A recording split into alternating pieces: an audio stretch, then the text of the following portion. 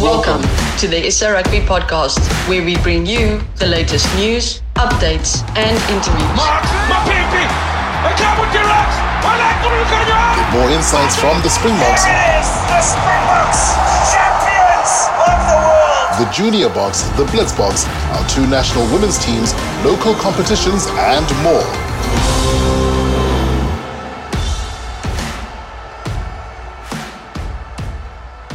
When it comes to modern-day Springboks, a few good men stand out as legends of the game. One of these is towering in the literal and figurative sense of the word. Having cut his teeth on the hard fields of Polokwane and later in Kimberley, he finally made Pretoria his home, and from there he dominated his opposition at hallowed grounds across the world. In New Zealand, Australia, England, France, Scotland, Wales and Ireland, to name but a few. He's gone on to earn 127 test caps, and he captained the Springboks on 23 occasions, tasting success at every level of the game, and culminating in Rugby World Cup success in 2007, where he was named Man of the Match in the final. Today's guest on the SA Rugby Podcast is none other than former Springbok lock, Victor Matfield. Dupria, Polsa. It's not a bad up and under by Brayton Polsa. They're all there. Now here goes Victor Matfield. He can go all the way here. Victor Matfield gets his fourth try and he ramshackles around George Gregan. It's great for me to welcome Victor Matfield to the SA Rugby Podcast this morning. Victor, how are you and what are you up to these days? No, I'm very well. Working really hard. A lot of people's got off time over lockdown, but we're in the game auction industry, so we've been going on with our auctions, especially online. We've been busy.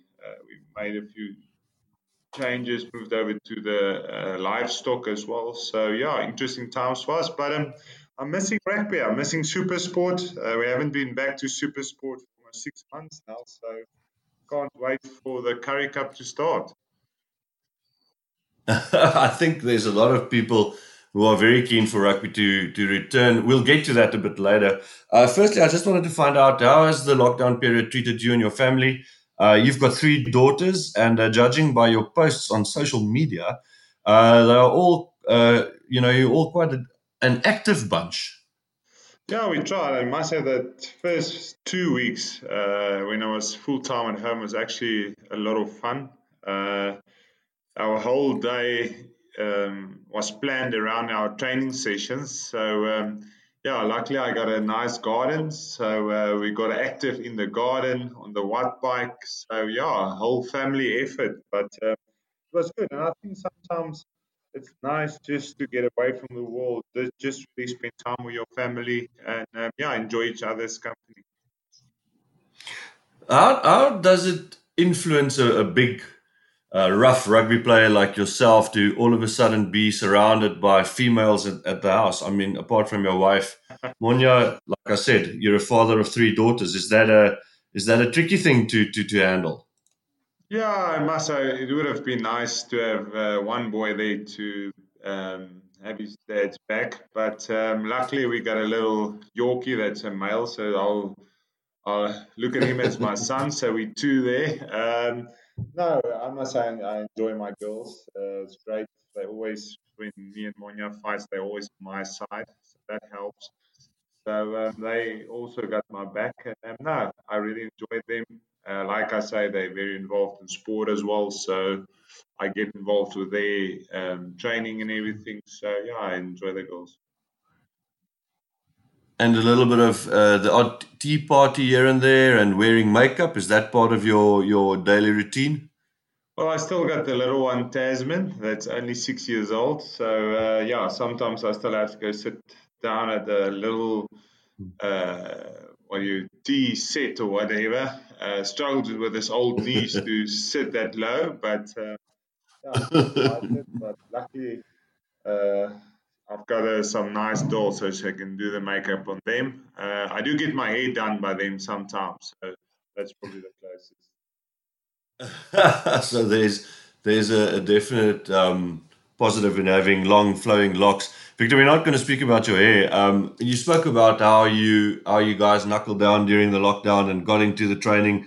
Obviously, it was the same for all our rugby players, and they had to train at home for a long time, and then they returned to non-contact training at their provinces, which was followed by contact training, and the next step would obviously be to return to competitive action. As someone who played the game for a very long time at a very high level, do you think it was beneficial to our players to get a nice break from the game, especially after last year, which was a big year with the World Cup, and just to give those bodies a bit of a rest? How do you see that? Yeah, well, everyone always say the guys need longer time away from the game, especially after the end of year tour. Um, Now they had the opportunity. It's not just physical, but also mentally, just to get away and to clear your head and to really get that hunger back. I was always one that didn't really mind. I didn't like to stay away from the game for too long, a week or two, and I was back on the training field training again. But yeah, I think it'll be good, especially with the British and Irish Lions coming up next year, especially a few of the older guys, maybe guys like the Dwayne Vermeulen, those guys that still want to play next year, that's getting a bit older now, to get their bodies really well recovered. But it's going to be very important to get a very good pre-season. We've seen it in the past, the years where the Bulls did really well. We had all the Springboks there for a full pre-season.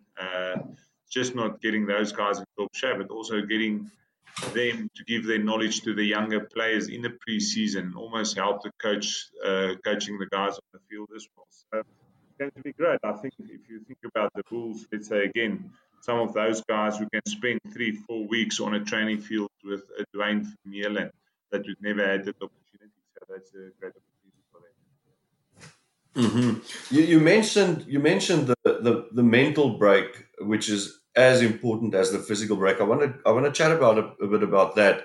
I think a lot of people experienced, just the slowing down of pace in life over the last couple of months. Obviously, it started picking up again, but just to mentally take a break in terms of clearing your head, getting away from things. How important is that to a rugby player who is full on for 50 weeks of the year? It's training, it's matches, it's touring, which is very tiresome. How big is that mental break for these guys?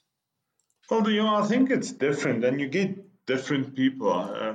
I've seen over the time that I've played is certain guys need to get away. They need to clear the head, get away completely. A guy like Bakkies Botha, he wanted to go to his farm for a month, not talk about rugby, not see anything, not watch a rugby game, anything. He just wanted to get away. And then you get different guys like myself. I would come back from a end of year tour and I'll be at the Bulls training on the Monday again, looking at what they're doing because I just love the game so much. So I think for certain guys, this is going to be fantastic to get away mentally and spend time with their families. Other guys would really have missed this, spending time with their friends, just getting to the field, keeping their heads in the game. So, yeah, I think it's going to have a different impact on different players. But again, it's always good to, especially those guys that want to get back, to pull them out. And yeah, the hunger will definitely be more than what it was 2-3 months ago. And obviously, there's been quite a number of changes at our franchises over the last couple of months. A couple of players have decided to further their careers abroad. Some players have returned. There's changes at coaching level. I'm thinking here of Jake White being appointed at the Bulls. All these changes, do you think it makes for a possible very exciting return to play when the provinces start playing again?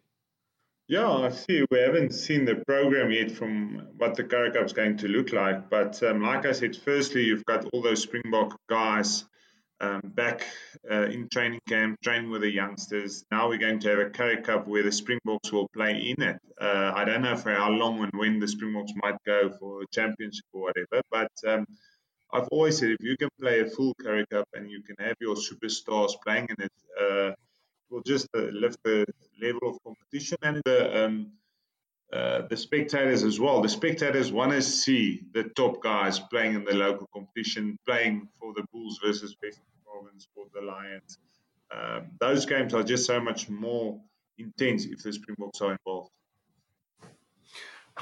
How many games do you think a top player would need? Let's look at the Springbok specifically here. How many provincial games do you think a guy would need before he would be ready for test match rugby? I think it all depends on the pre-season that they're going to have now. It looks like they're going to have almost a month of full contact. So again, looking back at your career, there's guys that's different. A lot of guys 1 2, 3 warm-up games before season started. At the end of our career, a lot of our more senior guys like Figurative and myself, felt like we probably just need one game, maybe a half a game of full contact to go into a full proper game, test match or whatever. So I think the way they train these days in training sessions, you can be completely ready in a month's time. You've worked with Jacques Nienaber in your life. What can we look forward to with him taking over as Springbok coach? Rassie will obviously stay involved. What do you think, if the Boks are back in action later this year? Hopefully, we've all got our fingers crossed. What can Springbok supporters look forward to? Well, we know what Jacques can do as a defensive coach, and we know he's very passionate. He knows the game. He studies it like a Rassie. That's why they love working together as well. So, I think it will be pretty much the same as what we've seen in Rassie's era. They think the same about the game. It's going to be interesting to see him as a head coach. All of a sudden, there's different responsibilities. So it will be interesting to see how he handles that, how he handles the media. Although if you look back at Rassie's, I don't think they planned that so much. It's just, listen, let's be honest, let's give them what we think, and let's back ourselves. So I think that's the same that you will get from Jacques. And of course, I think Rassie will still have a huge role to play. Jacques' biggest job for the next couple of months or the next year would obviously be preparing the team for the visit of the British and Irish Lions next year. I want to chat about the Lions a bit because you were part of that squad that won the series in 2009. Let's just look back at that time. What do you remember? What stands out from that 2009 series against the Lions? When you guys were a settled team, world champions, a similar situation to that what we're in at the moment. Yeah, I think the important thing or the nice thing is in 2009 it was the world champions against the British and Irish Lions, and we've got the same again. We've beaten England in the final, same as in 2007 as well. So I think the build-up is going to be amazing. A lot of people talk about World Cups, but you talk to players, I've played in 4 World Cups. I only played the British Irish Lions once. So it's really a once in a lifetime opportunity. That's something you don't want to miss. I think a lot of the guys that could have earned a lot of money in Europe back then came back to South Africa to play. They've got a little bit of difference. I think where we had a big change from a Jake White to a Peter de Villiers, we almost had like a year where we had to change things around, just get used to the new way of doing things. But with this team, I think it will be pretty much the same. They'll keep doing the things they've done under Rassie. The way they look at the game will be the same. So I think the guys will be ready. But I must say the British and Irish Lions is just used. Going into that first week in Durban, the media conferences, all the hype around it, all the talk, them talking themselves up, us really getting excited to get stuck into them. It was just fantastic playing against them. And do you agree with John Smith that the battle lines will be drawn up front and the massive clash between the two packs will have a big influence on the outcome of the series? Yeah, I think that's always the case, isn't it? If you look at the World Cup again, England going out, their forwards going out, smashing the All Blacks. The All Blacks couldn't get into the game. They couldn't play their normal attacking brand that everyone expected them to, because they got dominated, especially on the gain line. Then they went into the final, and England's forward pack couldn't get that upper hand against the South African pack. The South African pack actually killed them up front. So that just shows once you get front foot ball, one should your forward pack decides the pace of the game as well. Then most of the time you will dominate the game as well. So it's going to be very important. The British and Irish Lions will come with a big, strong pack as well. But we've got an unbelievable pack. They're still very young. They've got all the knowledge. So it's going to be a great series. Do you, if you put yourself in the shoes of a selector, perhaps going back a few months to when we still played Vodacom Super Rugby, any players that you think new guys that put up their hands at the beginning of the year who might be in the reckoning, when the Springboks play again? Well, it's difficult now. It's a few short games. I think Rassie and Jock will go back to what has worked for them. The guys that were there, they'll probably have a look at maybe one or two guys that's not there anymore. We need a backup, a loose it prop for a Kitshoff. So who will step in there? There's a few guys that came through there. In the backs, that's always where you get the youngsters, and hopefully next year we'll get someone coming through doing something really special and coming through. But yeah, the Sharks did really well. If you think about the guy like Fassi at 15, really stepping up and playing 2-3 fantastic games, he's probably the one guy that really stands out and said, listen, have a look at me. I can maybe step up when it comes to the British Irish Lions. And then obviously a position you know a bit more of is lock. The Springboks in Lode de Jager, Eben Etzebeth, RG Snyman and Franco Mostert, they had 4 very, very good locks. They all complemented each other last year at the World Cup. Unfortunately, RG has picked up an injury playing for Munster, and it looks like Lode is also injured. He's playing for Sale in England at the moment. Who are the young locks you think we should keep an eye out for in the next couple of months? Yeah, let's hope those two will be ready when it comes to the British and Irish Lions. I think we saw what Lewis meant to the team, just him leading the lineouts, almost doing all the homework on the other teams as well. RG, his ability when he comes off the bench with his offloads, his athletic ability is just fantastic. But there's so many youngsters, the young, that's coming through. It's nice to see Jason Jenkins back with the Bulls. But I must say, if you look at those 4 guys, I can't see any of the other locks in South Africa at the moment. If all 4 of them are ready to play, anyone else taking over from those. So we're talking about the World Cup now. Let's just go back. It's in a couple of weeks' time. It'll be exactly a year since the Springboks, arrived in Japan. Unfortunately, lost the opening match against the All Blacks, but after that they recovered and they made us all very proud. What are your lasting memories from last year's World Cup in Japan? And what do you think it'll mean for the Springboks going forward, especially in the next year with the Lions on their way to South Africa? Well, I think the biggest thing will be how they not recover, but how they step up again after the World Cup. A lot of times, and we had it in 2008 after World Cup, you almost go through a dip before you pick it up again. And we didn't have a lot of rugby this year.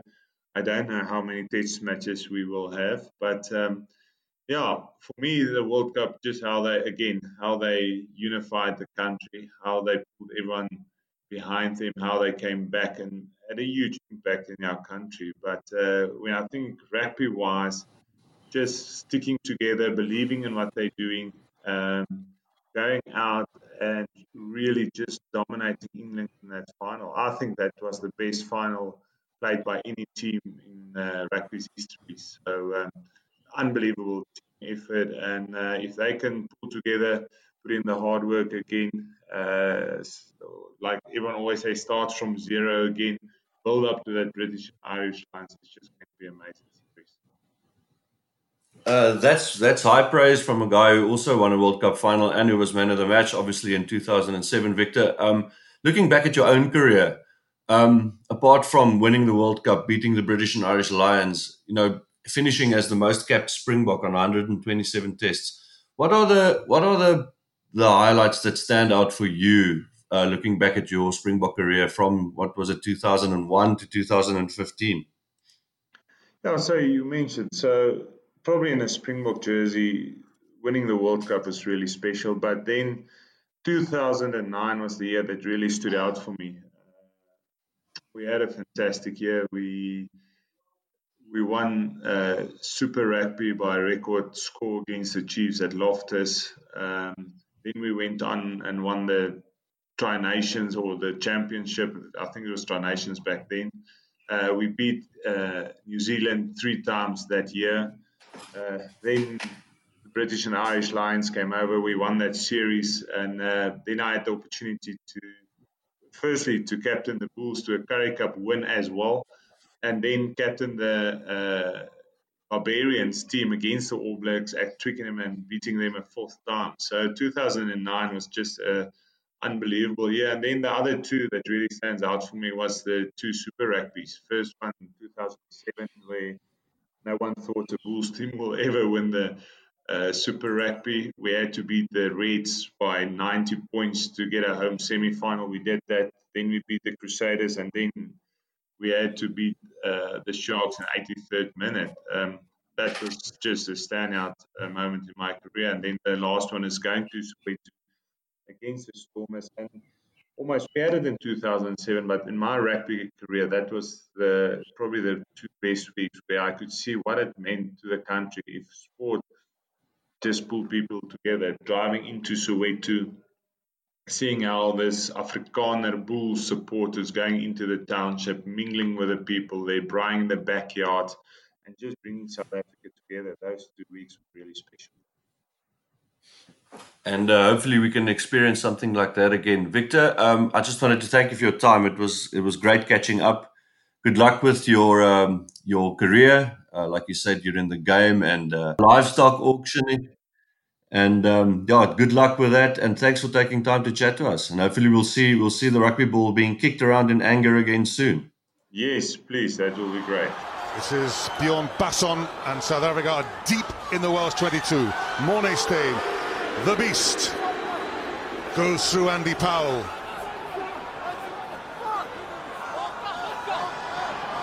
John Smith.